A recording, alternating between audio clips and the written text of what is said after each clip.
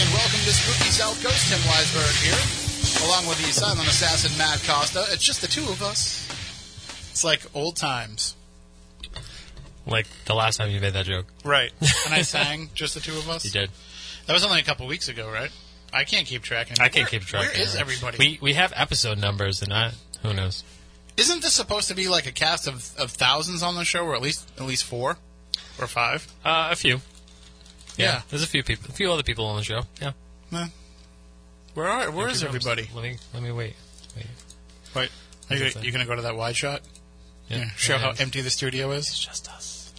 It is just us. We have this beautiful wide shot for nothing. Stephanie's with Dustin. We know that. We do have plenty of gummy worms, and I don't know about you, but I have a stomach ache because I brought all these gummy worms. Because you ate all the gummy worms? Well, I brought all these gummy worms, yeah, and there's nobody here to share. So you've just been pounding gummy worms? Yeah, I haven't given you one. You have not? None. But to be fair, I was eating a gigantic bowl of soup. Which is great. It's great. Just two things that go well together. It's like, how do you prep for the show? I just eat a giant bowl of soup. Right. That's what I do. That's the first time, I think, in, almost 13 years of doing the show? How many? What anniversary is this going to be? 2006? 12. So this will be our 12th anniversary coming up in January. And in all these years of doing the show, I don't think I've ever had a big bowl of soup prior to the show. But maybe this is the new tradition. Hey, 2018. we don't even know what's going on right now. It's a year of changes. Big changes coming up. Big things. Welcome to Spooky South Coast, where we talk about the paranormal and food each and every week. And, of course, we also stream live on our YouTube channel. And if you tune in right now to however you watch YouTube, whether it be through your smartphone, your streaming device, your laptop, what else? How else can they get it? Through Roku, all those things. You mentioned the cable box? The Xfinity cable box is now a possibility. That's a lot of folks are starting to watch us Saturday nights through their Xfinity cable boxes, and of course through the Spooky South Coast app as well. So there's so many different ways to get the show, but you can watch and you can join in the chat. There's folks in the chat room already. Want to say hi to everybody there. We always have a good audience, a good group in there every Saturday night. You know, they talk about what's going on the show, but they also chat back and forth with each other. That's the best part about that. And you never know where the conversation's going to go, and you certainly don't know where the conversation's going to go tonight, because this is one of our paranormal potpourri episodes where we are just going to be talking about a variety of different things. We don't have a guest scheduled. We don't have half the spooky crew here. So, as I was saying before, Stephanie is at her event with Dustin Parry tonight. They are at the Blackstone River Theater. And Moniz, I don't know where Moniz is. He's out in the ether somewhere. Yeah, he might be working on some sort of secret project that he can't tell us about. I heard he's hiking the Himalayas. He's out there looking for those Yeti bears. Yep. We're going to get into that for sure a little bit later on tonight. I wish he was here because, we could actually use the guy that has done DNA research on Yeti Bigfoot samples. Not Yetis. I don't think he's done actual Yetis. I don't think he's done Himalayan Yetis, but I know that he's done research on Bigfoot samples here in North America. And so we could have used his expertise, but that's all right. We'll catch up with him at some point.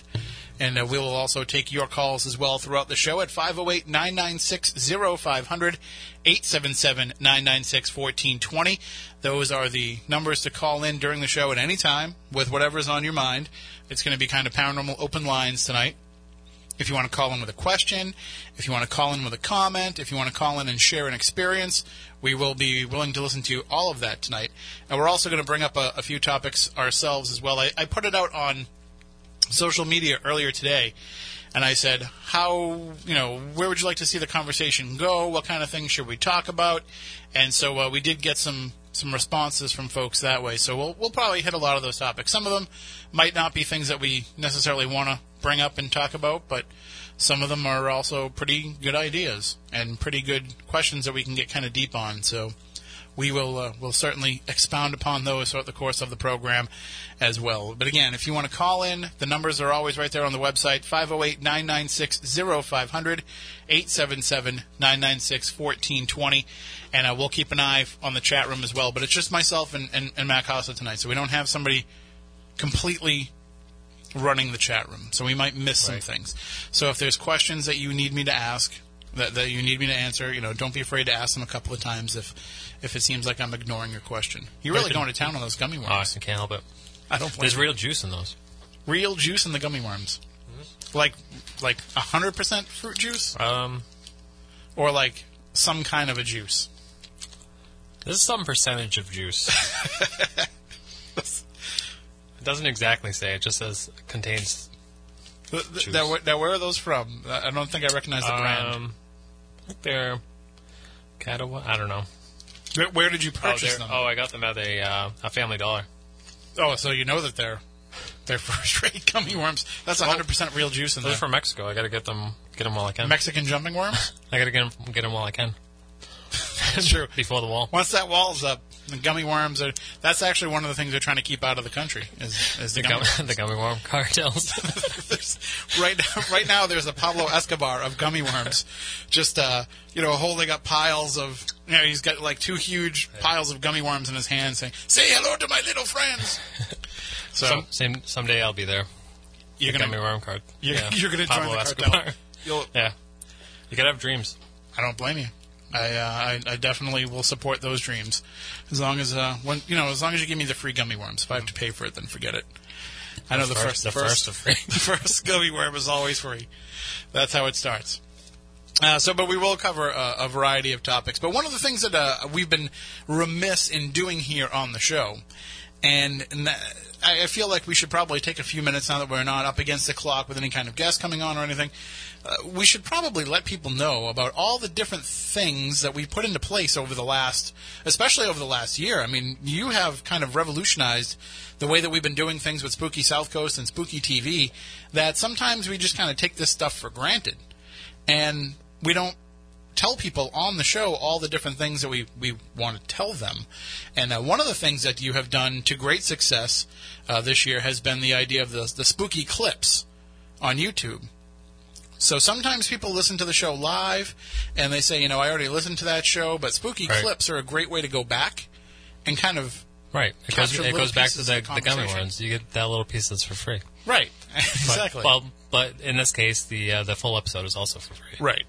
But, there's 2 hours of paranormal talk, so, there's bound to be bits and pieces of the conversation that you might miss, or... Right. I got gummy worm in my throat. That you may want to take another...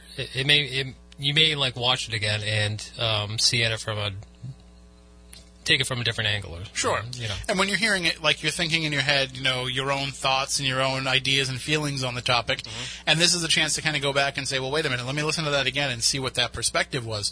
But also, these things work as great conversation starters. Mm-hmm. So, all right, we're talking about it on the show tonight, and we go back and forth, and we might take some calls, and we'll get some chat room comments. But you can take that little clip from your, you can take your idea to your Facebook, your Twitter, your social media, and share that little clip out and ask your own friends and followers what they think about the topic, and use that as a conversation starter. We're more than happy to help you start conversations as well. So those are highly shareable. That's the idea behind those clips, to share them and keep the discussion going all week long, so that even if you didn't get a chance to comment on it during the week or get your friends to listen in and comment on it on Saturday night, you can still keep it going during the week.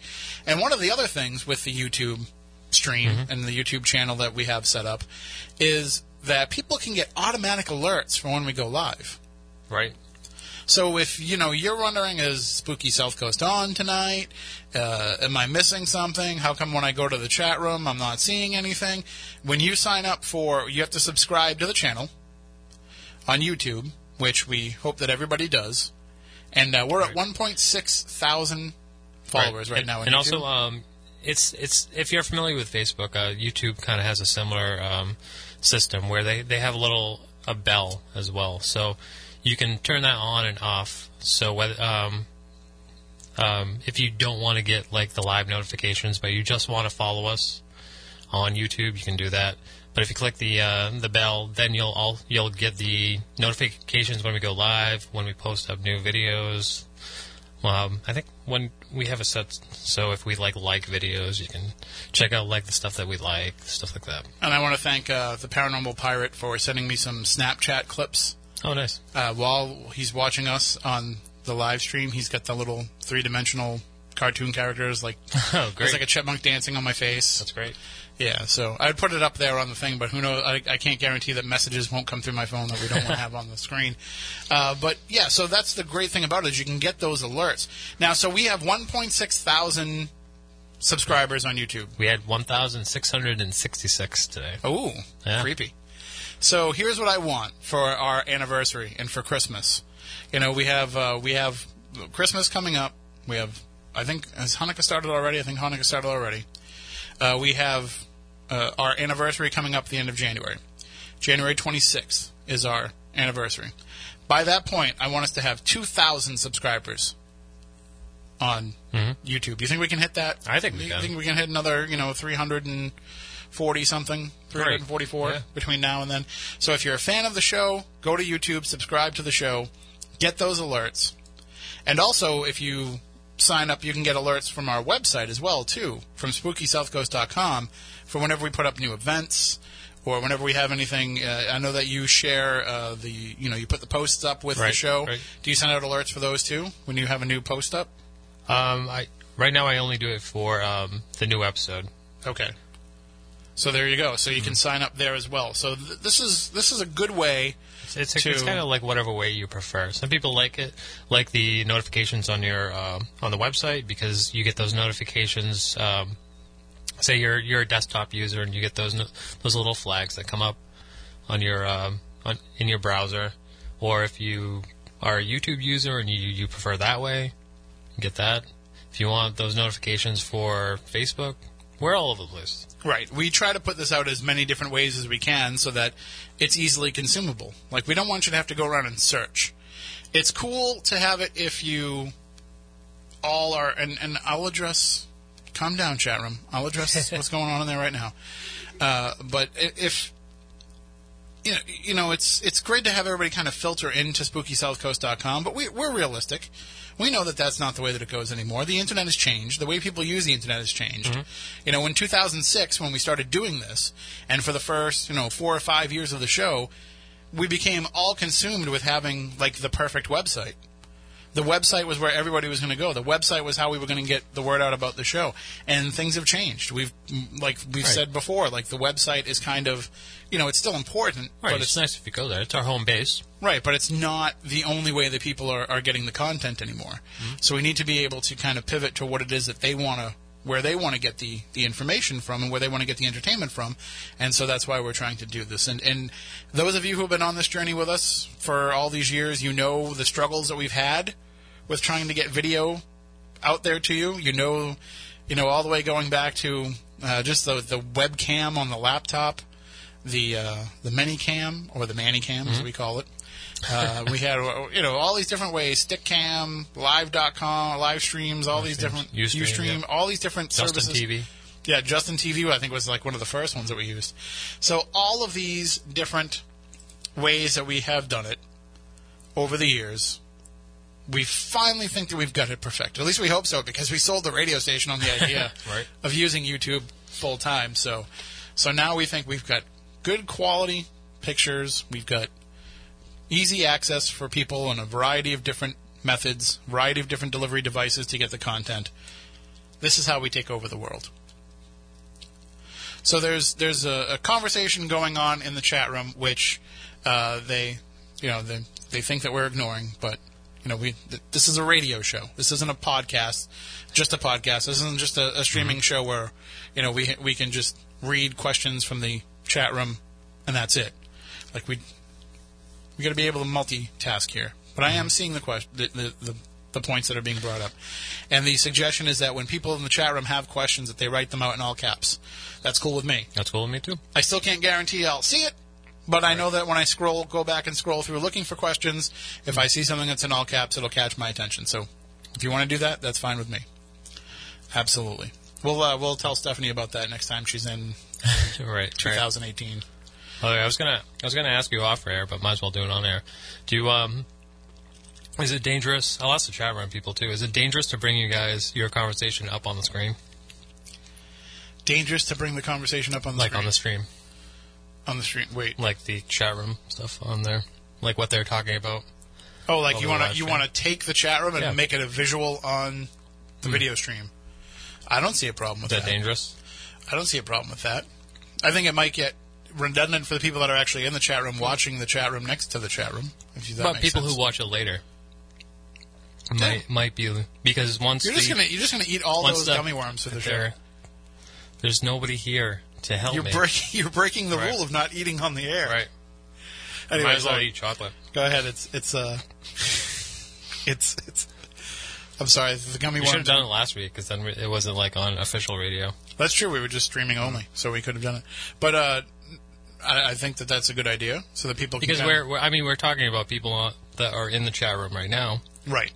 And people who watch it later on YouTube are going to be like, "Who's that?" And that annoys me a lot with some of the internet shows that I've listened to. Mm-hmm. Is like they're like, this is how the show will go. Right? Yeah. Okay, Jim. Yep. Yep. All right. You know, and like it's when you're listening back, you're like, it doesn't make sense. Mm-hmm. And these shows have to kind of stand the test of time, or at least for the people that didn't listen to it live on Saturday, they're going to listen to it on Monday or Tuesday. I'm not saying it's got to go on and on forever, but it'd be nice if it at least made sense to the person that listens to it one more time, or on the Dark Matter rebroadcast or something. The people who listen on podcasts are totally lost. Right. We apologize to you.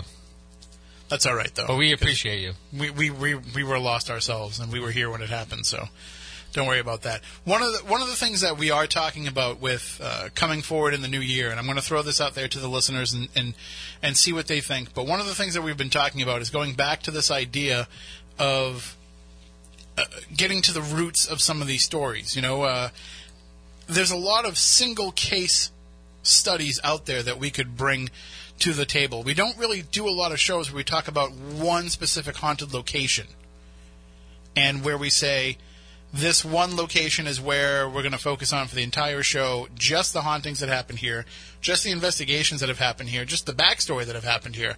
These are ideas that people bring to us, but we always say, I don't know if that would make a whole episode.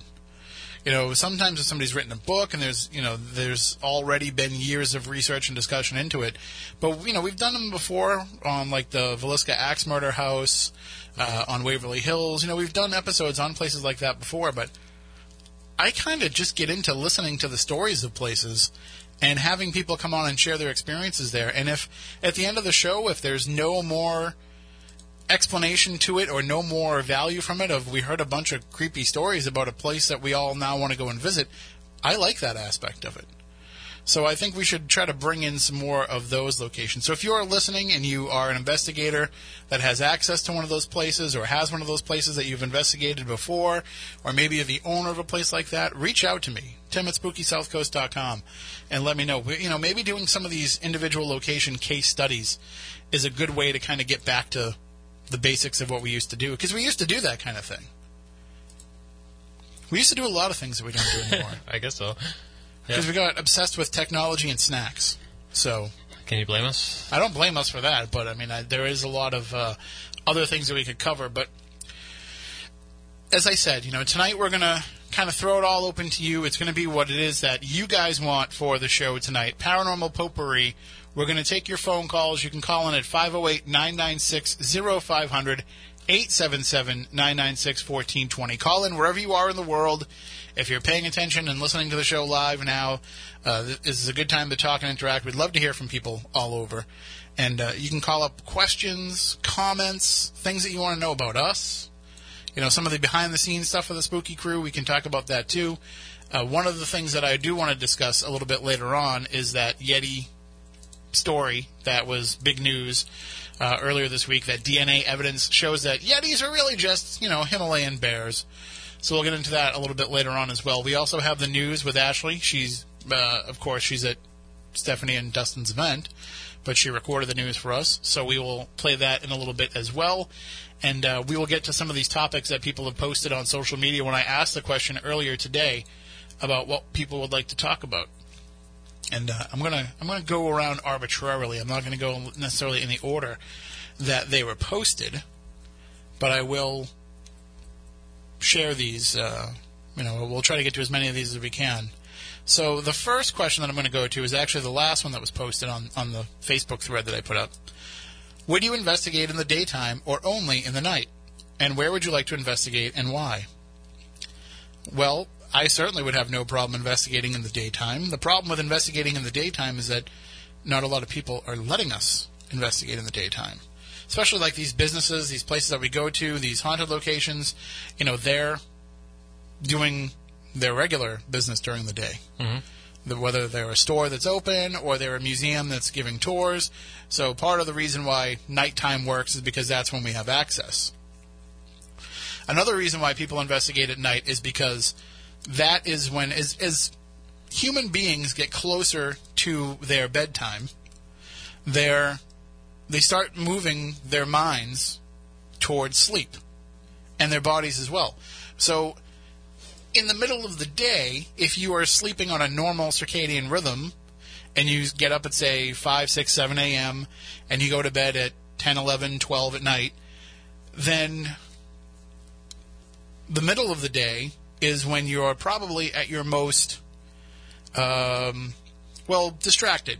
It's when you're at your most productive, but you're also going in a million different directions at once.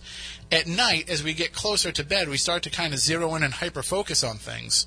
And the good part about that is that we are actually moving towards sleep.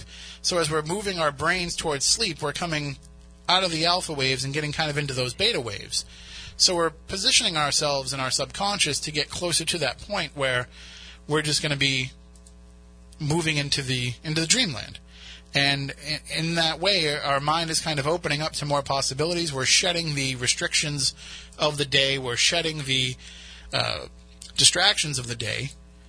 And then the other part as well is that when we are getting ready to sleep and we're shedding those distractions, the rest of our senses are becoming more finely attuned to our surroundings.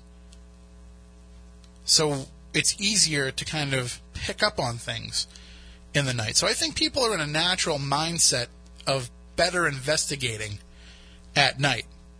But some of the best activity actually takes place during the day, because that's when people aren't paying attention, and when whatever is causing this activity is saying, look at me, I'm going to start banging on the walls or moving furniture or what have you.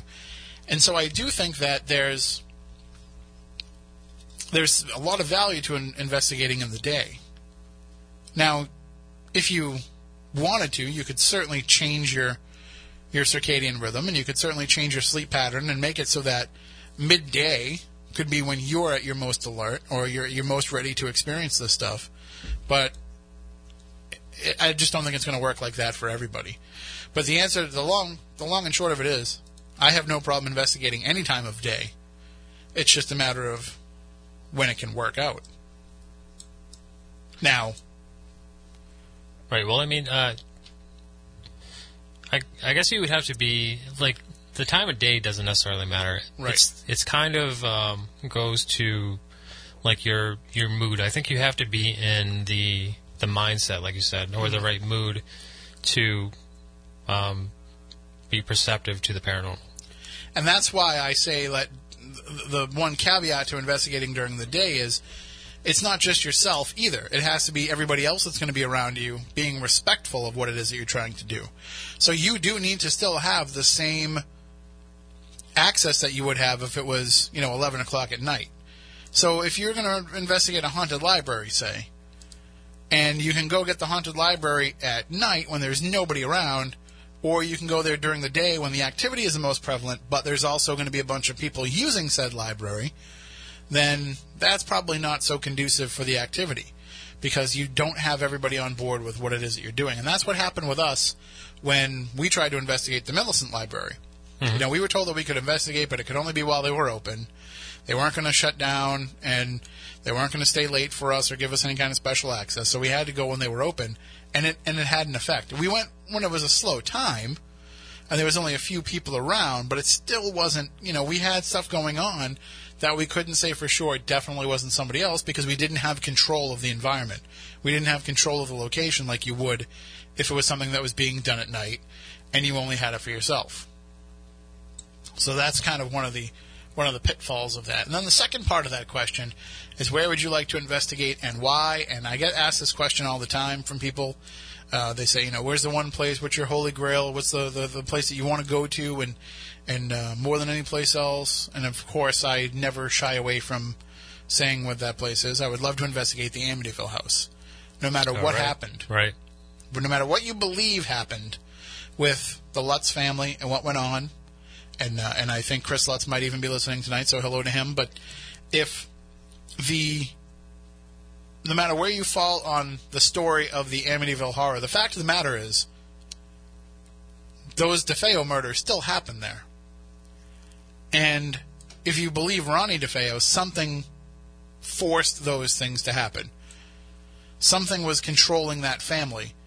Something dark and something evil caused those murders. With Ronnie, the likely vessel. Obviously, he's the one that's in jail for it, but he's going to tell you that he didn't do it. But, still, something moved someone to commit those murders. And so that is an actual thing that happened. The Native American history that's all made up, the colonial history that's all made up, the stuff that happened with the Lutz family, believe it if you want, believe it if you don't want, don't believe it if you want, whatever your feelings is on that, it's still a place where those terrible murders happen and where there's some sort of influence. And I want to see what kind of psychological influence there is as a result of that. Plus, I want to see how true these claims are. I want to see if the things that the Lutz family experienced are repeatable. I know that the people who have lived there since have said, nope, none of that stuff's happened. There's nothing going on. There's been no paranormal activity here in all the years that we've been here, but that doesn't mean that it wouldn't happen if somebody was in there looking for it. If somebody was going in there trying to interact with it, which, of course, anybody that's listened to the show before, especially the Jackie Barrett episodes, knows that Ronnie has warned me not to do. He said for me to not look into this because it is looking at me. Which still creeps me out more than... I think that's the creepiest thing that has ever happened in the history of the show, is when Jackie Barrett said, Ronnie DeFeo, the Amityville murderer, had a message for me. But that would be my place that I would want to investigate. I know with you, Matt, you like to travel. Right. You like to check out cool places. And for you, sometimes it's just about having access, not even about actually investigating. Right. But just getting into places and seeing, breaking down the walls. Is there a place where you would love to go to? I think maybe Waverly Hills. That'd be a really cool place to go. I still can't believe in all these years that we haven't gone, you and I. I don't feel like it's that far away either. No, Kentucky. I mean, it kind of is, but it kind of isn't. I mean, it's on our coast. If we go to Kentucky and go to Waverly Hills, there's enough other things in the area that's not that far. If we're going to go to Waverly Hills, there's about 5 other places that we could hit while we're there. So it's not like it would be a wasted trip for sure.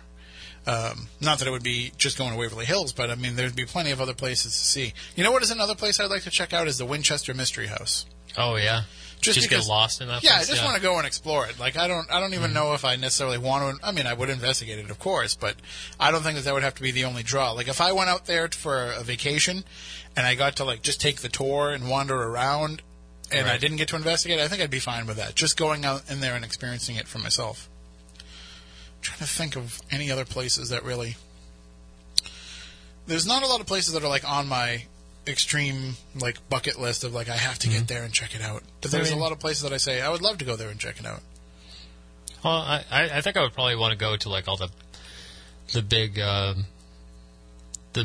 big mysterious places. The the prisons, the asylums. No, I mean Stonehenge, Easter Island, the weird spots. Right. Yeah. The Seven Wonders. Yeah, I'd like to go to a lot of those places. Yeah, just the Georgia Guidestones. Mm-hmm. Just go check those out.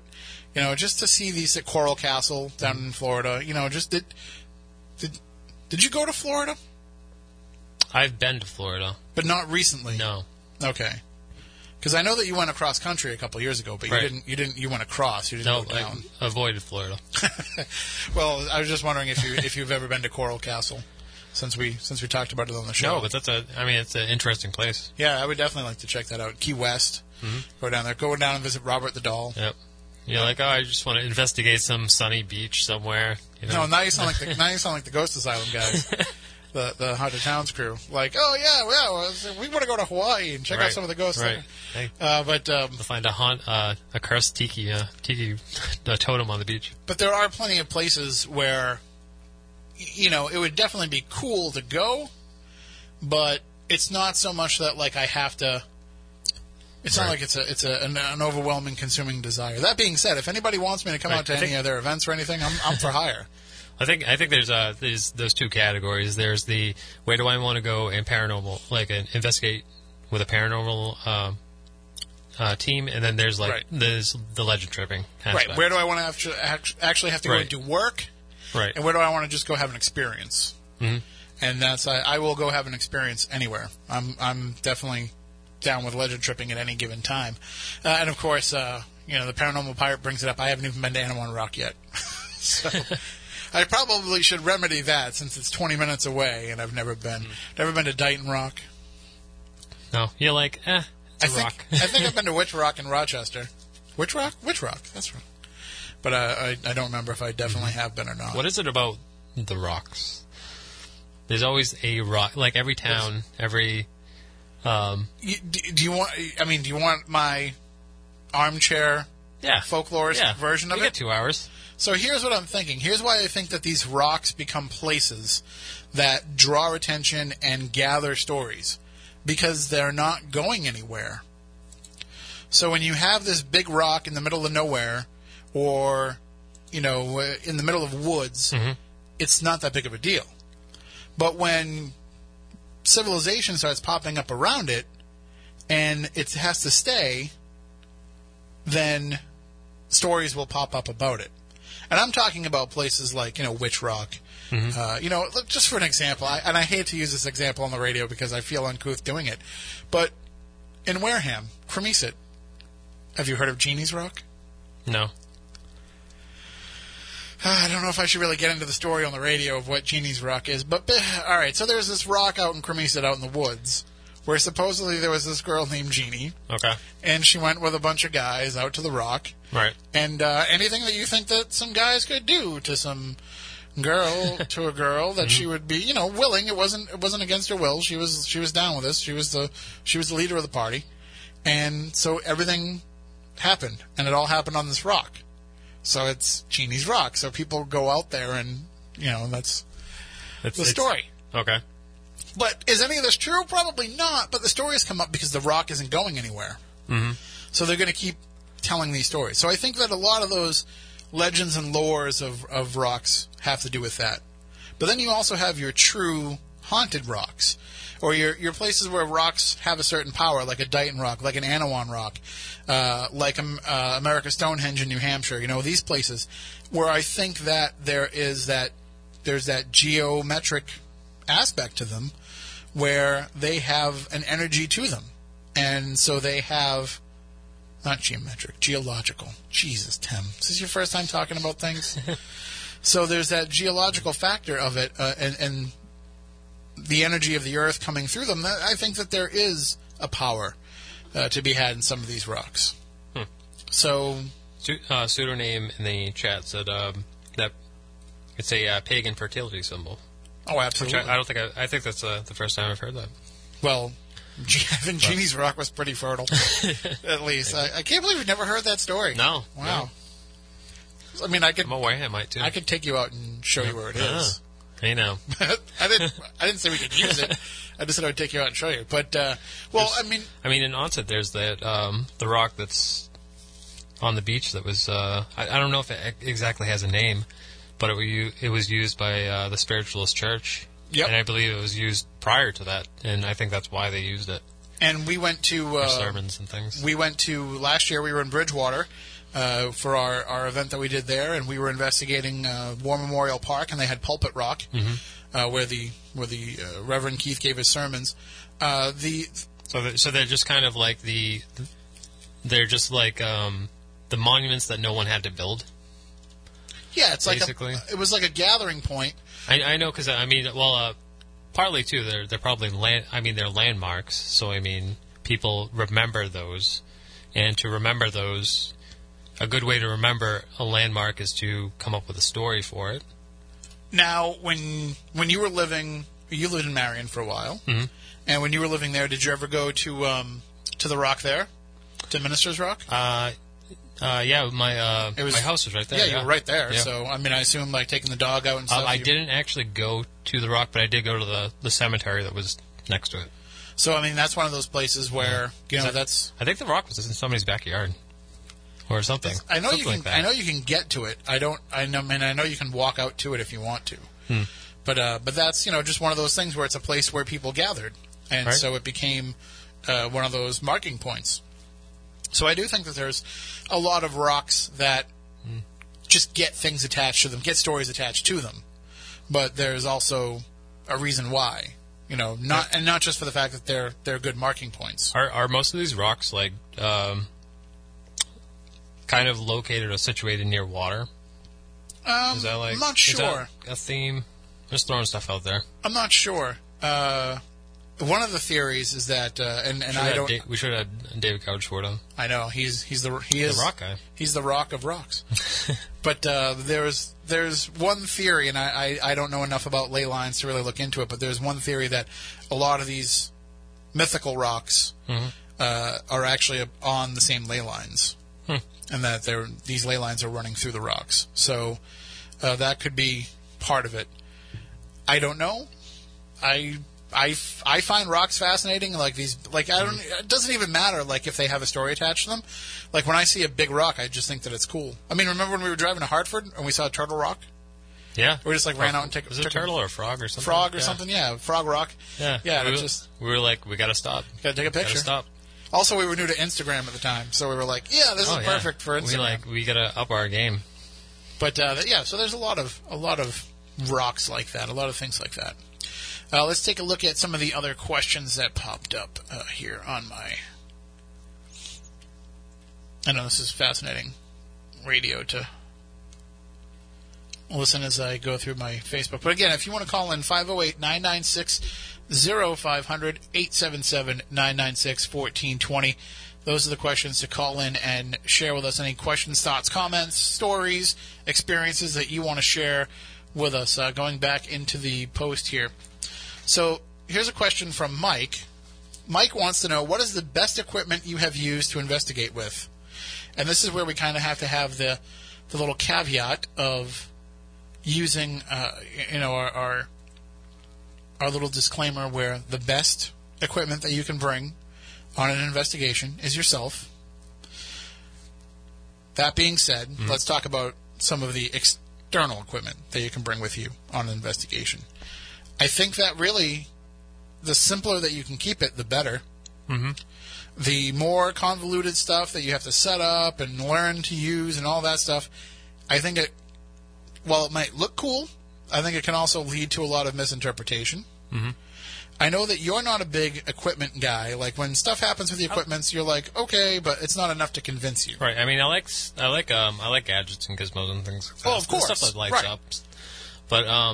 But it's not. You don't look at it as great evidence, right? I mean, if you compare it to like something like a car, where the more gadgets and gizmos that you have on a car, the more things that are going to go wrong with it. It's kind of the same thing in the paranormal. The more gadgets and gizmos that you have, the more false evidence that you could accumulate. So might as well. I mean, if you don't necessarily care about capturing that evidence to prove to the world that ghosts are real or prove whatever theories that you want to prove, then just go with your gut. And, well, I take my gut with me on every investigation. That's why we always have snacks. Mm-hmm.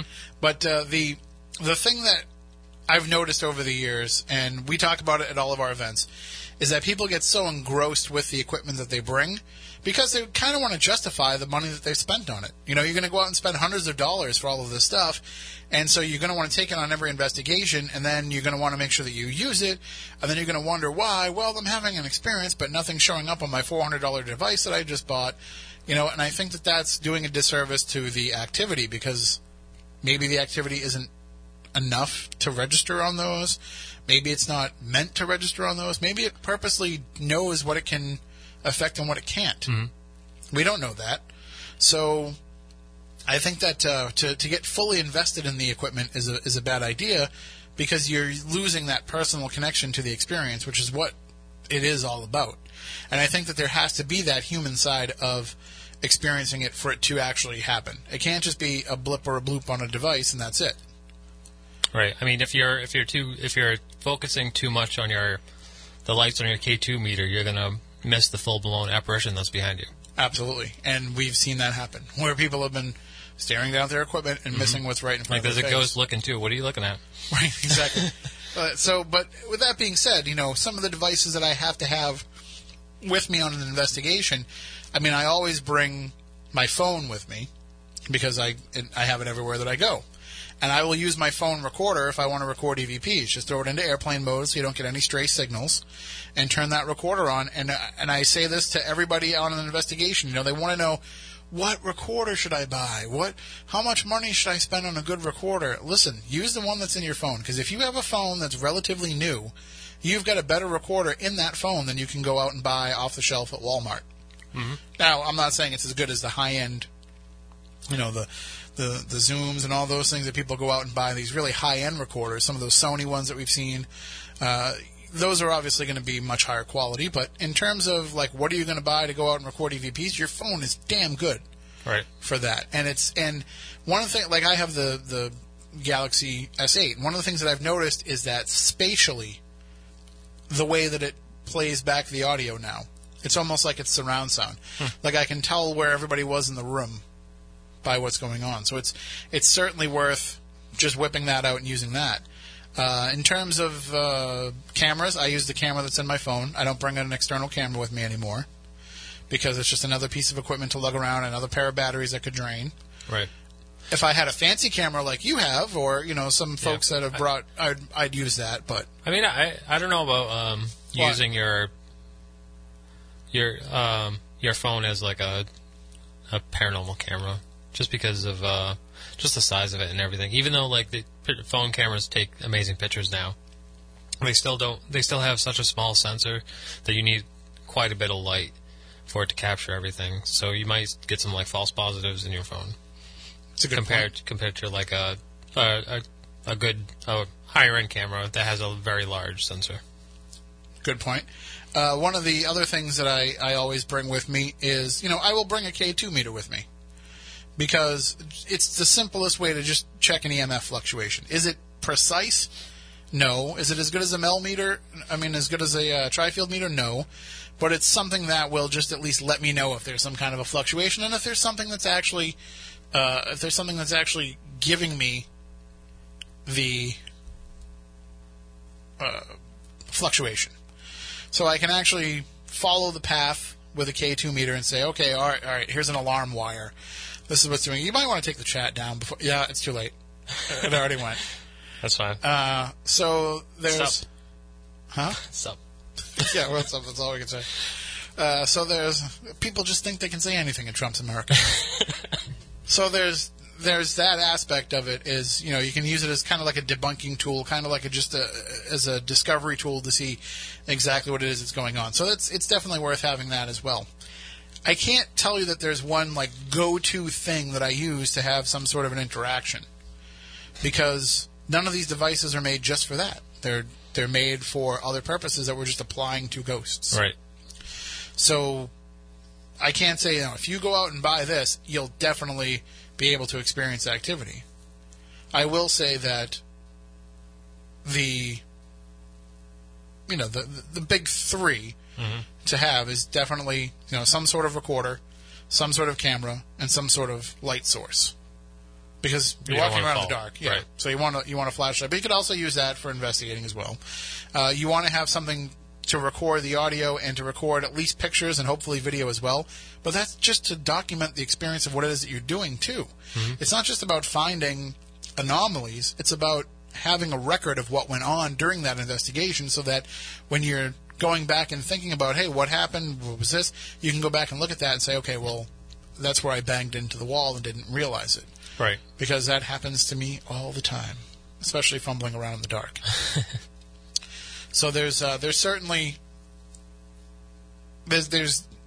some validation in spending the money that people spend on equipment. You know, you will get some pretty good stuff if you go out and buy this equipment, sure. But I also think that it's not a necessity to have all this stuff if you do want to go out there and do this stuff. Just the most important thing to do is, no matter what equipment you are using, know how it works. Mm-hmm. Know what kind of false positives it can give you, like Matt was saying. Know what kind of things can happen, and know what kind of light reflections can happen. Know what kind of internal noise, your phone might make. Know that if you don't have it in airplane mode, and you get and it's not just you, by the way, that has to be in airplane mode. It has to be everybody around you, because if somebody else gets a text while you're using your phone to record, you might get some sort of a noise or a vibration in there mm-hmm. that gets picked up. So it's important to have all of this stuff kind of work together and go together. At least it's not as bad as it used to be. Remember how much our cell phones used to set off everything we were using? Oh, right. Like if we got a text during the show, like we'd get that noise in our ears, and right. We don't get that stuff anymore. So even here, before when we had the old video set up, if someone had their phone too close to the wires, if they got a text, it would go over the stream. Right. That's why we would get some hiccups sometimes from, and then the chat room would blow up and be like, oh, there's noise coming through. Right. Which it's usually somebody's phone that they put on the wire or something, and somebody that was usually sitting right next to you. Right. Like right next to you. That has two phones, right. And both of them go off constantly during the show. Right. Yeah, I know what you're saying. So, see, this is the stuff that we just can't explain to people all the time during the show. This is like a behind the podcast. It is. It's like it's definitely our behind the music episode, a Spooky South Coast, and then it all went downhill. Then things changed forever. Right. Nobody stays on top forever, and Spooky South Coast never even got there to begin with. Just had one too many gummy worms. The gummy worm addiction was real, and it was tearing the spooky crew apart. Sure. All right, well, we are coming up on the news, so we will take a break. When we come back on the other side, we'll have the news with Ashley. We'll also take your calls as well, 508-996-0500, 877-996-1420. I look like the most relaxed, like walrus right now on the video stream, but you can watch the video stream on SpookySouthCoast.com and on our YouTube channel as well. We'll have a lot more fun coming up in the second hour as well. I'm going to try to get my hands on some of those gummy worms as well, now that my soup is... all right. Well, I will try to distract Matt long enough to get some of those gummy worms. When we come back, we'll have some more paranormal discussion coming along on the other side as well. So stay tuned for more Spooky South Coast coming your way in just a bit.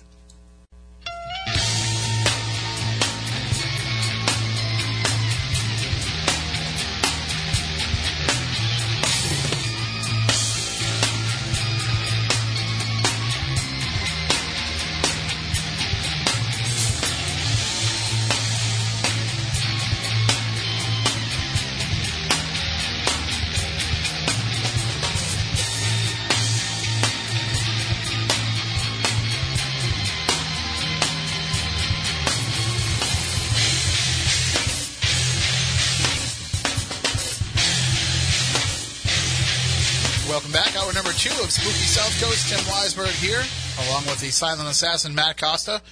Say that right? Silent assassin, Matt Costa? All right. We are here talking about the paranormal, as we do each and every Saturday night, doing it old school, just the two of us, although Stephanie might be stopping by on her way back from her event. We are going to hear from Ashley with the Week in Weird coming up in just a minute, but we also have a phone call on the line. And if you would like to call in during the show, 508-996-0500, 877-996-1420, whether you are listening to the show on WBSM or if you are watching us on Spooky TV at SpookySouthCoast.com, on the Spooky South Coast app, or wherever you can access our YouTube channel. No matter how you are consuming the show, the best way to interact with us is by calling in 508-996-0500. Good evening. You're on Spooky South Coast. How are you? Oh, hi. This is Professor Eric from the chat room. How are you doing this evening? Good, Eric. How you doing? We just, all right, now we're kicking through. All right. I'm sorry, I was just making sure we were kicking you through the stream. So how's it going tonight? Oh, that's going well. I watch your show every Saturday. As a matter of fact, my wife and I both do. We both enjoy it. Well, we appreciate it. She is very much into the mystical, and I'm sort of on the other end. But when you were talking about equipment a little while ago, mm-hmm. and this might sound a little odd, but as a psychologist, I would like to be a piece of equipment. I think it would be fun to go on investigations as a neutral party, neither a true believer, but not a skeptic or debunker, but to observe the observers, ask important questions. If you're, I've never been on one, but let's say you're in a room and it's night and it's dark and you're trying to be quiet because you're waiting for something to happen. Your mind hates ambiguity, mm-hmm. and it will start to create things. So, if something happens, it could be paranormal, but someone should also say, okay, could something else account for this? Right. And critical thinking kind of questions. And I thought of seeing if there was a local group that does investigations, but I thought I would ask you how you think they would receive such a suggestion. Oh, I think that they'd be all for. What area are you in? Well, I teach everything, but my particular area of interest is functional neuroanatomy. So how the brain works. When I was doing therapy, I worked mostly in anxiety and depression. But now I'm just a full-time professor, and the paranormal used to be part of psychology, and we've dropped it, which I think is a terrible shame. My colleagues will have nothing to do with it. Well, I can't even have a conversation with them about it. Well, one thing I can say is a place where you would be a huge help would be if somebody was dealing with a residential case, because if they were dealing with an actual, what they refer to as the client, the person who needs the help, one of the things that's lost on a lot of paranormal groups out there doing research is they jump right into things assuming that there's a paranormal issue at hand because that's what the person is reporting. But in actuality, a lot of times it could just be something that's wrong with the person, with the dynamics of the family, with the medication that they're taking, all these different other aspects that people need to kind of wipe away as being a possibility before they start getting into the paranormal explanations. That's an excellent point, that your client could actually have issues. Is it possible that sometimes members of the team have issues? Yes, absolutely. And I've actually had to speak with people that have been investigating with us before about, is it something that you're experiencing, or is it just the mental state of mind that you're in, if I happen to know what's going on in your life. And it's certainly had influences over people before. It's one of the reasons why we won't let people investigate if we know that they're under the influence of anything, because it can have those type of effects on people as well. And there's just the important thing, because see, I'm not trying to sell anybody on the idea that paranormal activity is caused by ghosts, and ghosts are the souls of dead people. I think a lot of what we're experiencing when we're out there is things that we could be doing ourselves with our own minds.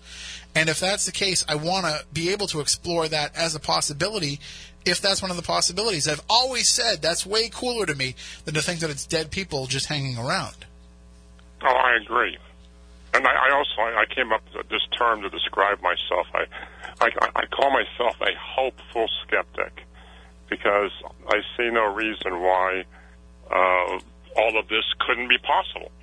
I've just never had a paranormal experience, and I've never been persuaded enough by the small amount of evidence I've seen. Now, where are you located in the country? I don't know how well you know the Mid-Atlantic. I'm in Maryland. I'm about 20. Well, okay, I'm about an hour from D.C., an hour from Baltimore, 20 minutes from the PA border, Gettysburg. As a matter of fact, you know, a lot of the battlefields around here, I know that people, not investigative teams, but people like to go out there to see if they're going to experience, you know, dead soldiers. We have a lot of stories in our area about, you know, soldiers that march, dead soldiers that march at a certain time of year. And I can tell you, I know a number of investigators in that area, a number of teams, that if you're interested in getting involved, I can certainly find the right people to hook you up with so that you can get out there and experience and also offer some of your own insight and expertise as well. Oh, sounds great. That sounds great. I would really like to take a crack at it. All right, shoot me an email, tim@SpookySouthCoast.com, and I'll get you in touch with some people down that way. Okay, I'll do it. Thank you. All right, thanks, Eric. Have a great night. You too. Thanks. Bye. And that is what we do here. We find people, we bring them together, and then we sit back and we let them do all the work, and then just tell us how it goes. Right. No, but I mean that's one of the things that I think a lot of investigators are missing is they're missing the human aspect of what it is that they're dealing with. Everybody wants to jump right into something and thinking, all right, we got this great case of all this activity happening, and they're not looking at the people that are the ones that are calling them as, you know, I mean, everybody likes to think they have a good BS meter, and right. They can tell if somebody is sincere in what it is they're explaining. But, and I'm sure Eric would agree with this too, that sometimes people, they'll sound convincing because they have convinced themselves, because they don't, you know, there's a difference between believing a delusion and lying. Right. So if you're lying, yeah, people might be able to figure that out. But if you're wrong in something, but you're believing it and you believe it wholeheartedly, that's going to come across as a sincerity. Right. That's going to be hard to... Not a lie if you believe it. Right, exactly. George Costanza. Right. But that's exactly the case, is people will either convince themselves that what's going on is paranormal, or they'll want so badly for it to be paranormal. Mm-hmm. You know, one of the biggest telltale things whenever anybody asks me for an investigation is they say, you know, I watch all those ghost shows.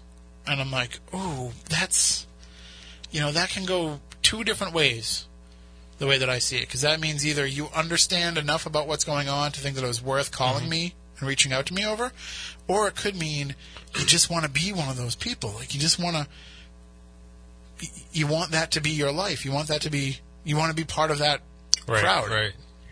And so it's very hard to tell which way the people want to go when it comes to that. Like I say, there's been plenty of people who have come to us over the years, especially in the early stages, where they would bring us an album full of pictures, or they show us pictures on their phone, mm-hmm. and they tell us what's in the picture, but they don't tell us about the picture.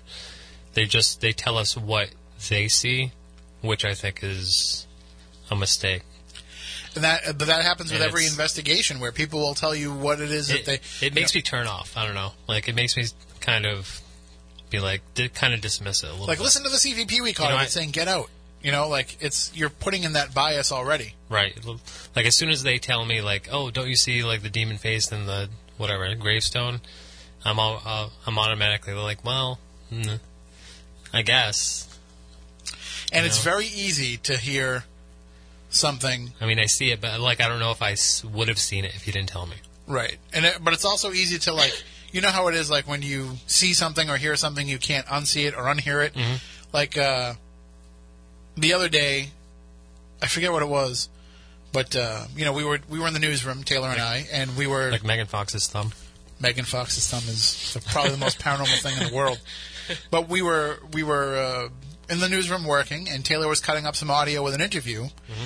and there was a phrase where the person who was in the interview was saying something like, you know, they gave me a key, they gave me the keys, and I forget what it was that I was hearing, but I heard it as a certain way, and then once I said it, like, out loud, I was like, it sounds like he's saying this. We couldn't hear anything but that. Right. Even though we knew he was saying they gave me the keys. Mm-hmm. So It gets in your head. yeah, once it's in your head, there's just going to be that bias automatically then. So that can happen for sure. That would be great to actually have a psychologist Right, on well, staff. I don't know on if an investigation. I don't know if you were there, but were you at the Fearing Tavern the night we did the investigation? And Mike Brody was there, the comedian from Minnesota, and it was Jeff, and I think myself and Moniz and Andy, and I think I might have. Sarah was with us, and Might not have been in the same house as you. well, Sarah was. Well, this was just the Fearing Tavern. We weren't doing the other buildings. Prior, Yeah, maybe I wasn't there. This was just an investigation, and so we had a woman with us who was a psychiatrist or psychologist, one of the two, and had never been on an investigation before, and so that opened up a whole new avenue for us as experiences were happening. We could turn to her and say, are we wrong? Like, what are some of the other possibilities this could be? Because it just gives you another resource to be able to figure out, okay, even if everybody's, how it goes in a paranormal investigation. Did you hear that? Yeah, I heard it. What did it sound like to you? It sounded like somebody yelling, "Get out." All right, what did it sound like to you? I thought I heard "Get out" too. So everybody heard it, but it doesn't mean that it's not like that same idea of just putting the idea into each other's heads. So it's always good to have somebody that knows how the brain works and can understand. Like, I never would have thought what Professor Eric said there about, just sitting there in silence. The brain doesn't like that, so it wants to hear something. Right. Like, I always thought that if I was dead silent and I heard something, then it had to have been something because I'm purposely trying to be dead silent. Right, exactly. So, I mean, it's good to have that variety of different opinions. And like you said, to have someone who kind of knows how the brain works and knows how it kind of like puts things together that's not necessarily would go together. That's why when a paranormal team is like, oh, me and a bunch of my friends from work all got together and formed a paranormal team, I'm like, well, that's great because you all work together and you have a good chemistry and you know each other and you trust each other. But I also like when a team comes together with a bunch of diversity, too, and says, well, we want people from all different walks of life because we want people to bring different perspectives and different insights and different ideas into what it is that we're doing. So it goes both ways. Well, I think it comes down to kind of what you're in it for as far as paranormal investigation is concerned. Like, are you out there just to legend trip and have a good time and kind of investigate with your friends, or are you out there to do some serious research? I mean, like, it's a broad spectrum, and none are wrong. And like, I mean, you can be wrong in your intention, sure, maybe, but I mean, like, there's I'm not saying like any particular team, like a group that's doing it just for paranormal investigation isn't necessarily better than the group that's going out there just to have some fun. Right. It's as long as you're honest about what it is that you're doing, what your end game is. Right. Then, because I think anybody, like, if you want to go out and do it. If you enjoy it, have at it. So we're going to get into some of the deeper questions here. And this was a question that was posted by Rob, who was actually with me when we investigated the Reverend Barnard House in North Andover this past October. And we do have another event planned there for the 300th anniversary of the death of Reverend Barnard. We're calling it the Exoneration, where we are trying to get the true story out about the Reverend's actual involvement in the Salem witch trials. But this place, I mean, I've been in a lot of paranormal locations, and I've had some weird experiences in my time. And I don't know what it means, but I can tell you that in the last couple of years, the experiences have been getting weirder and weirder. Mm-hmm. It's almost like run-of-the-mill paranormal activity isn't enough for me anymore. So whatever it is that I'm dealing with has to, like, go a step beyond. I don't mean to, like, put myself as, like, the centerpiece of what's going on in the paranormal, but I'm just saying, like, these have... It's not just enough anymore to see a shadow person. You know, I have that doppelganger experience in Winchendon that just still blows my mind and gives me goosebumps. But when we were in North Andover at this location, we're in the attic, and I mentioned it on the show before, there was a darkness in that attic. Now, there's two windows on either side. one of the windows actually has a street light outside of it. So we have to kind of do what we can to block that from letting too much light bleed in, because we wanted it to be dark. But the darkness in the room got so dark, so thick, so enveloping that we could not see. We couldn't. Our eyes never adjusted. We could not. Our guests just arrived too, so they'll probably be coming in momentarily. But it was so dark, so and thick is really the only word I can use to describe it, because it was palpable, this darkness, that even after a few moments of sitting in the dark, your eyes adjust and you can see your hand right in front of your face. If you're going to have your hand like directly in front of your face, eventually your eyes adjust enough that you can see it. That never happened. Really? In a half an hour, 45 minutes of being in that room, in complete darkness, we could never see. So it's like your eyes were closed, but they were open. You know, I can't even say that, because even when your eyes are closed, you know how when you close your eyes, you'll get those like little, almost like pinpoints of light, almost like after images that will show up when your eyes are closed?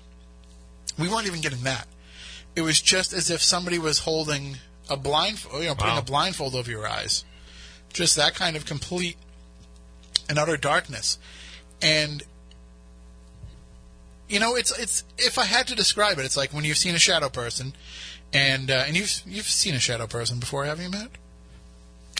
Or no? What I mean, can I definitively say it was a shadow person? Probably not. But I mean, there's been some weird shadows and things. But you're familiar with the idea that the shadow, when it's a shadow person, it's devoid of light, and it's darker than what's behind it. So it could be in pitch black room, but you'll still see something darker than the darkness standing three-dimensionally in front of you. It's almost like the entire world was a shadow figure. Like that level of darkness and blocking out all... And maybe it was like you were saying. Maybe it was like just an avoidance of light. So I still don't know what it was that caused that. I know that the activity that started taking place was kind of on the negative side. But I've never had that kind of an experience where it became just that pitch black. And it happened not once but twice. So, we're up there for, it's probably about 45 minutes, the first group, and that went on. And then the second group came in after we had taken a break. The second group comes up, and we spent over an hour in there, and we never had our eyes adjust.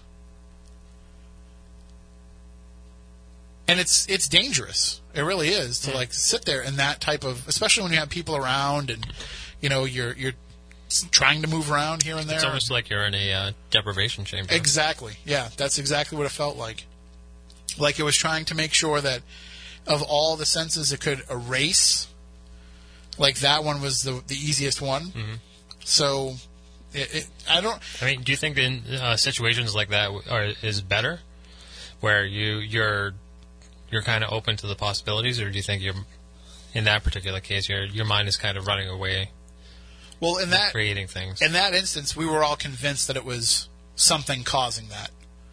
So nobody thought we were just like in a situation where that was happening. We thought something was. Was there an incident that happened because of that? We think so. We think that the spirit that came through, that this was part of its manipulation. So it's. I want to go back. Hey, did you guys have any? You guys didn't have any light. Well, obviously you didn't have any lights on. Any other equipment going at the same time? When I do this, I turn off the devices. I mean, just throwing a wild theory out there. Maybe, we did turn stuff on as we went on. Well, as the night went on. Maybe because that, because an entity needs energy to manifest itself. It was absorbing whatever light energy that was around. That could very well be. Just kind of... That's a great theory. Making it totally dark. That's a great theory. We did pull out some devices. I was running EchoVox on my phone, but I closed the flap on my phone, so that there wouldn't be any light, so that nobody would catch anything from that. So we did have a few light sources that we turned on here and there, but it was definitely making it darker than it needed to be. So that could absolutely be what was happening, is that it was taking just that light energy as one of the energy sources, and it got pretty rough, especially with some of the women that were in the room. So we'll be going back next October, and I'm friendly now with the guy who lives there, the caretaker, and I'm going to ask him, like, one of these nights in the off season, like, dude, can I just come by and go up into that attic and just see if it happens again? And because it was that mind blowing to have that experience. Professor Eric in the chat room, I'm not sure if it was a question or if he's yelling, but he asked if it was frightening for you. It was unnerving. It was absolutely unnerving for everybody in the room. Nobody was really scared. Nobody was really terrified. And Pseudoname just pointed out the eyes will not adjust if there is no ambient light. Well, that's the thing, though. There was ambient light. There was the light coming in from those windows. Mm-hmm. So there should have been at least enough of a light source for us to adjust. And even so, your eyes will still adjust to some degree if there's no ambient light. So that you'll be able to see your hand an inch in front of your face and make out at least the dimensions of your hand. We have enough of a night vision to at least see a little bit in front of us, and that wasn't happening. So it wasn't scary, it wasn't frightening. It was just, it didn't feel right. I'd be interested to see if you had any infrared cameras or anything that was going at the same time. Oh, we definitely will next time. Yeah, that'll be a definite possibility. We will certainly bring, now that we know that that's what'll happen, we're going to bring as much as we can to make that, to be able to prove it one way or another, and to be able to kind of document that as best we can, because it's like nothing I've ever experienced before. So, all right, well, I think what I'm going to do now is we will go and do the Week in Weird with Ashley, because we've got Stephanie coming in, so we will play that, and we'll be right back with more Spooky South Coast after the Week in Weird. I don't have any connections to these stories, or like they don't connect to one another. They're kind of all over the board this week, but I found them all interesting. My first one is, do you ever find yourself up at midnight and think, maybe I should play a game? Well, I have the top 7 paranormal games to play in the dark. Number 7 being my favorite. 1, the Midnight Game. 2, Three Kings. 3, the Closet Game. 4, One Man Hide and Seek, which I'm still kind of about. 5, Dry Bones. 6, The Other World. And clocking in at number 7 is Bloody Mary. It's quoted from the article, Bloody Mary is one of the most famous paranormal games in existence to this day. We've all heard the urban legend based upon Mary Worth, a child murderer. But have you actually tried it? The object gets to summon her spirit, much like the Closet Game. This should probably only do once, and then you should move out shortly. That's what the article says. I don't know if you go that far, but we'll see. But then you summon Bloody Mary to come into the room. You stand in front of a mirror with a candle lit, and you say her name 3 times, and she should appear behind you. I tried this as a child, and it failed miserably. So let me know if anyone else has done any of these games. I found all the 3 stories that I'm talking about on theoccultmuseum.com, so check them all out. My second one being 25 people share the scariest stories from their hometowns. I love hearing about urban legends or hometown stories, so when I came across this article, I couldn't pass it up.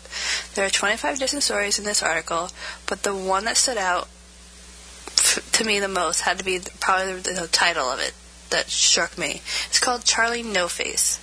Raymond Ray Robinson was a severely disfigured man who lived for years in Pennsylvania and walked the streets at nighttime. Robinson was severely burned in an electrical accident as a child, and he could not go out in public in fear and creating panic.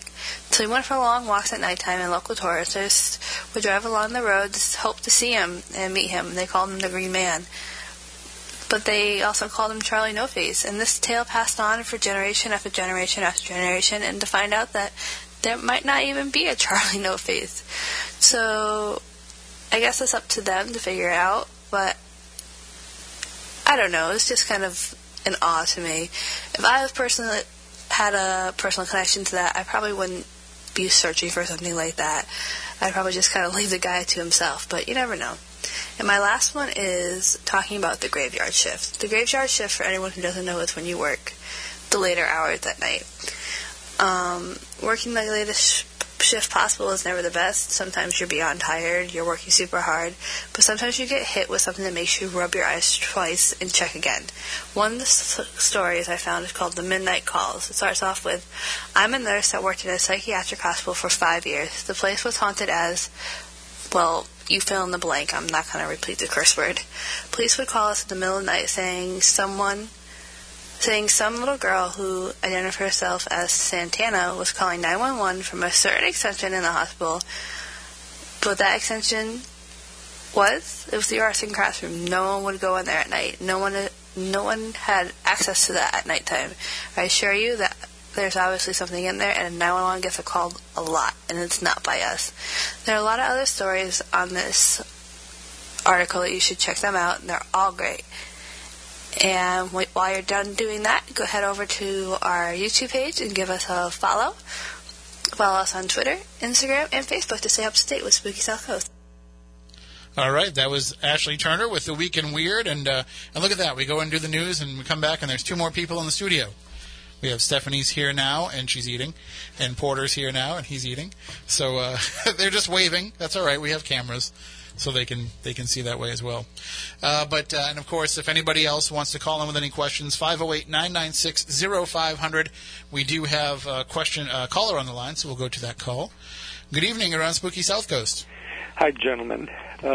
Your program is fascinating as it covers all kinds of things, deep and wide. But I had just a quick, maybe it's a trivial question for you and your co-hosts, etc. I recently was going through a box of books, and I'm a great reader. I can't read everything, but I have a book called Hollywood Ghosts. Oh, yeah. And it's a thick paperback, but I was wondering if you or your friends there could recommend that I at least read a couple of ghost stories about that, and who might you have in mind? Well, I can tell you there's one great book. No, I mean actual Hollywood people with ghost stories specifically. I got this book. So you want to know which yeah, are there any which Hollywood ghosts? Cases? Are there any famous cases that you or your friends are aware of in the studio? Oh yeah, there's a number. There's I think is it the Roosevelt Hotel? And there's a hotel out in the Beverly Hills area where there's a mirror, where supposedly this mirror was once owned by Marilyn Monroe.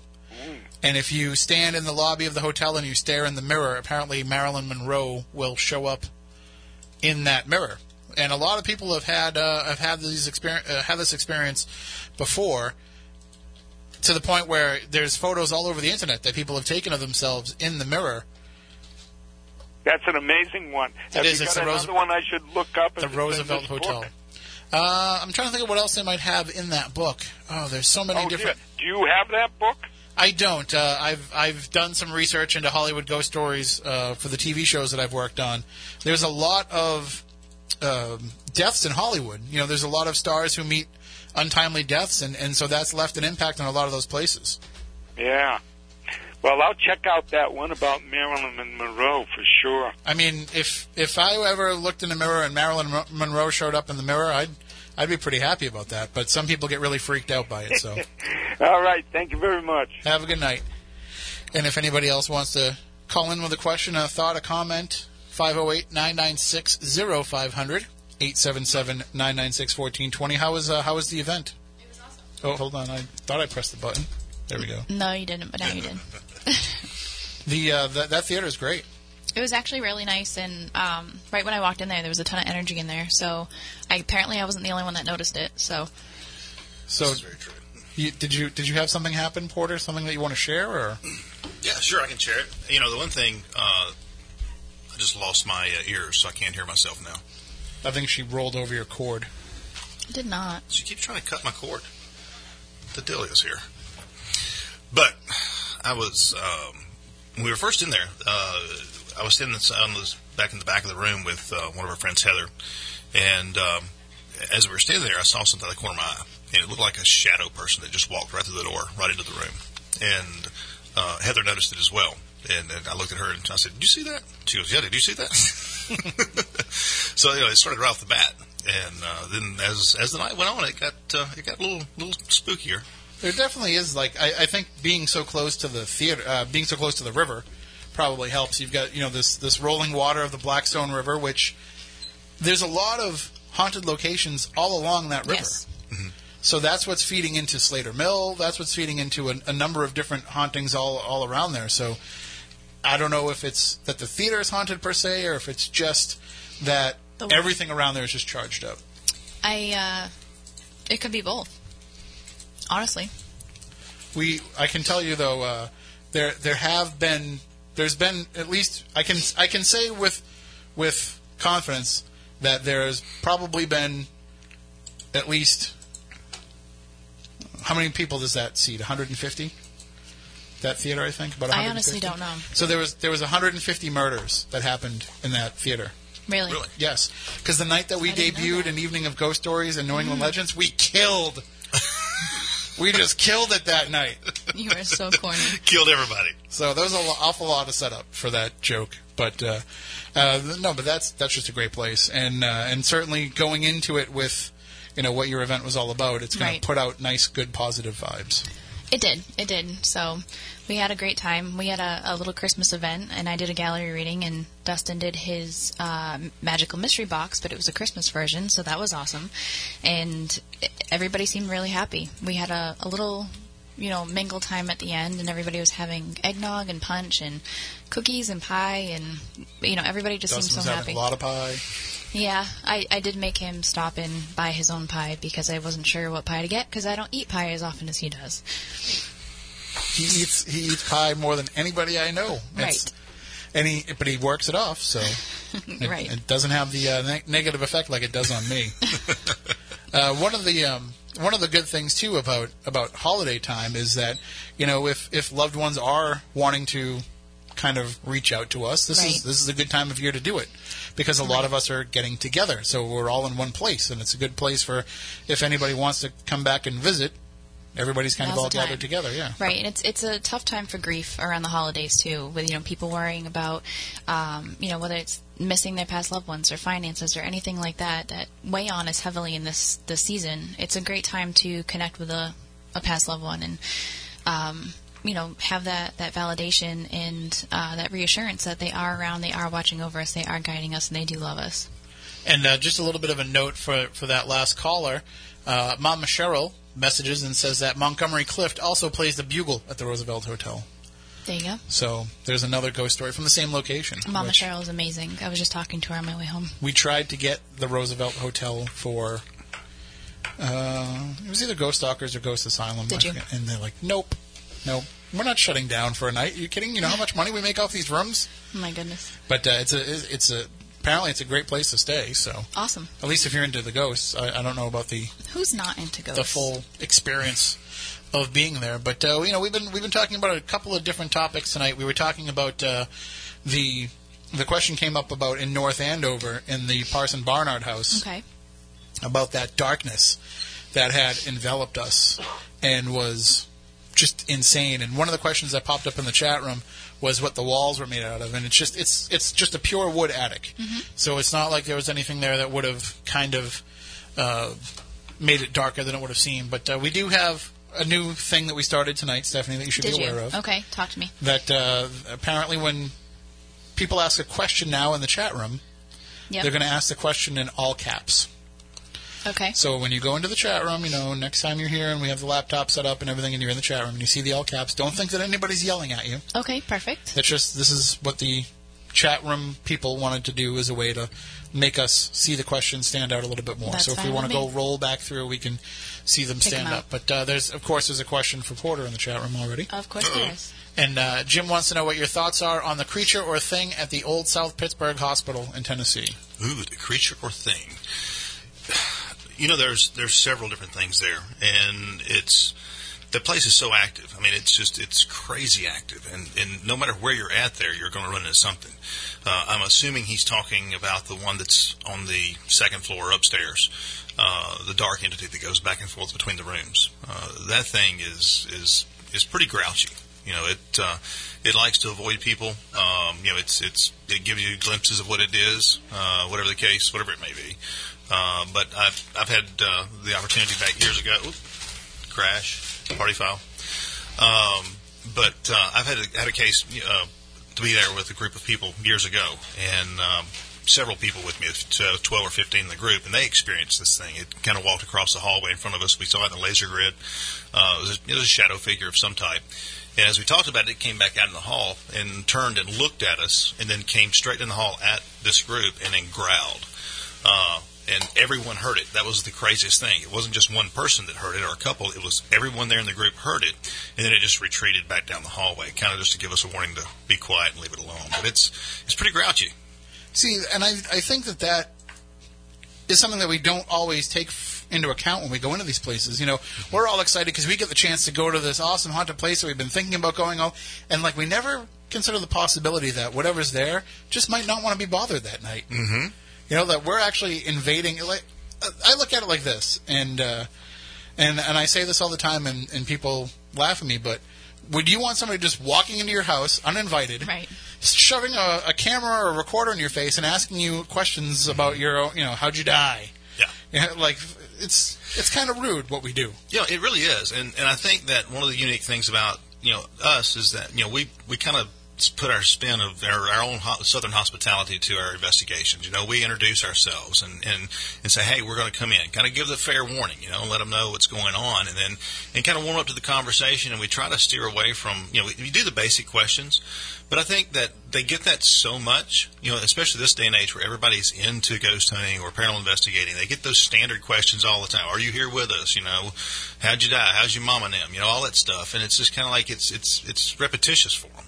So if you can kind of branch out a little bit and throw some very you know, stimulating questions out there, you may get an answer. Just like what you saw with us in Gettysburg on Haunted Towns. You know, it was, you know, asking a question about who was the leader of the country that stayed across the way in the hotel and addressed the nation at the end of the war, and our EVP was so clear and complete, Abraham Lincoln. You know, that's the greatest kind of answer you can get. And it was probably something that the spirits there were happy to talk about, you know, and not like, you know, how did you die? Right. Who killed you? And, you How know, do you like, feel about being dead? like was a good one I heard. Monize's questions. I mean, we laugh when he does it, but his line of questioning is always to come in and says, listen, people love to talk about themselves, and they love to talk about what it is that they like. So he will go in and he'll start an EVP session by asking, what's your favorite food? What's your favorite color? Yep. Just little conversational warm-ups before you get to the big ones. Right. Instead of just walking in there and, you know, demanding answers to a question, Or being it's gruesome. actually having a conversation. It's awful when people are just so morbid. Yeah. Well, but in some cases, you know, the other side of that coin is if they only have so much energy to be able to communicate with us, let's get right into it. Let's not pussyfoot around and just jump right into the hard stuff. Yeah. So, I mean, I look at it like this, too, because being a journalist, if I'm going out to the scene of a crime, you know, the first thing that I'm going to go up and ask somebody when I stick the microphone in their face isn't, you know, what'd you have for lunch today? It's tell me what happened. Tell me what you saw. Tell me how this affected you. You know, so in some ways there's that aspect, too, if you're going to get the emotional response as well. So there's certainly different ways of looking at it. Chrissy says she missed me tonight. Yep. So Yep. I got to hang out with her and Miranda. that's one. One person? One person that missed me. I missed you, Tim. Thank you. There's two. It's He nice. forced me to come here because he missed you so much. It's nice to be missed. I just thought it's because you got him going with the Wendy's now every time he That comes was up not here. my idea. That was actually not me. We got him hooked on the. Are there Wendy's down in Tennessee? He Oh, had, yes. Okay. He had a bad experience tonight. With Wendy's? No. No. With me. I was going to say not yet. He just started. Give him an hour or so, then. She kind of zapped me over there, though, at the event. I didn't zap you. I don't know what you did, but it, like, made me sick. I was, like, headache, shaking, and arms tingling, sick at my stomach, and all kinds of stuff going on. Did you go to the hospital? That sounds serious. Sounds like where I need to be. Yeah. That sounds like it's a little bit beyond psychic. It was kind of crazy. I've explained to him over the course of the past 6 months what it's like when I do readings. And, I mean, probably in depth. We talked about this a lot, because we talk a lot about, you know, how you feel when you're ghost hunting, or all these different things, and I explained to him what the physical feeling is like when you're about to start doing something like that. But a gallery reading, it's even more, because you're inviting everything into the room at one time, and you have to deal with it. So I told him he had to go and hide in the back, so that way he didn't distract me, I didn't read him, anything like that, which I do with, like, Heather did the same thing. She was off and hidden, and, you know, because you've been in that theater, like, they set up all the chairs in the front toward the stage, and then you have that big space in the back, and I could see, like, the top of his bald head, but that was it. But I didn't realize the reason that's all I could see was because he was looking in his lap the whole time, because he thought he was going to barf. So I described it, but somehow the only way that I can describe is that you've spent so much time with me that you're just in tune with my energy at this point. But he felt everything that I feel when I go through it. I'm just used to it. You sure it just wasn't the cheeseburgers? That just happened. That was just now. This was hours ago. All right, we do have a call here on the line. We'll try and squeeze it in the few minutes that we have left. Good evening. You're next on Spooky South Coast. Hey, Tim. It's Colleen. Hey, how you doing? Happy belated. Thank you very much. I was listening to the show last week, and you and Erica seemed to be wondering about a couple of things that were in place at the Borden house, and I was hoping maybe I could use this opportunity to clear them up for you. Is that okay? Absolutely. You just have to remind me of what it is that I was questioning, because I don't remember yesterday, let alone last week. Of course I will. So one of the things that you guys were talking about was why John Morris may have been sleeping in the guest room just that one time, where he had always slept upstairs on the third floor. And one of the things that I have generally thought about it, especially giving all those tours in the house, that third floor room that's near Bridget's room didn't have a window in it. And so my thought has always been, it had been pretty hot that week. I mean, not scorching like a lot of people will have you believe, but in the 80s. And that downstairs guest room has windows on two separate walls. It would have picked up any breezes a lot more readily. Mm-hmm. It's a good point. Thanks. And also, it's a little weird. It's a little weird when you leave him alone upstairs with the maid, too, isn't it? It's kind of funky. Yeah, it is. But, you know, and this is purely hearsay rumor. There has always been a little bit of a theory that maybe there was a thing with Bridget and John Morris. I've never been one to believe it. But, it would be another reason why he might have slept up in that room. Mm-hmm. And they did always keep a metal bed up in that little tiny room. Okay. See, like I said, I was thinking, 21st century, all I was thinking was bathroom. Never even dawned on me that there would have been a room there. Right. And the other thing that you and Erica were discussing, and I feel really bad because when I gave her tour of the house when she was researching the book, I didn't mention, like I normally would, what all the bathrooms in the house had been before, in 1892. And so I forgot to mention that the bathroom on the second floor was the clothes press. Okay. And that's where, that's where Lizzie and Emma kept their stuff. One last thing.